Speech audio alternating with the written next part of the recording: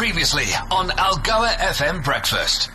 Third quarter unemployment has dropped by 0.7 of a percentage point to 31.9% compared to 32.5% in the second quarter. This is the second quarterly drop in unemployment this year, taking the figure back to pre-COVID levels. The results of the quarterly labour force survey show the number of employed people increased by 399,000 to 16.7 million. The figure, according to the government's expanded definition of unemployment, or those who are available but not looking for a job, sits at 41.2% compared to 42.1% in the second quarter.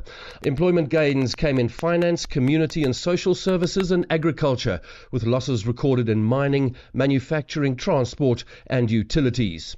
Minerals and Energy Minister Gwedi Mantashe has released a draft bill for public comment on the establishment of the South African National Petroleum Company as the facilitator of energy infrastructure across the energy value chain.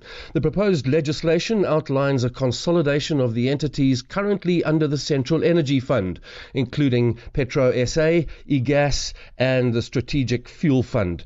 The proposed entity will focus primarily on oil and gas exploration and production, as well as midstream and downstream operations and infrastructure. But the bill also outlines a broad mandate empowering the entity to acquire, generate, manufacture, market or distribute any form of energy, including renewables. Strong investor confidence in the markets at yesterday's close on the JSE. The all share in the top 40 up 2.5% to 73,444 and 67,318 respectively.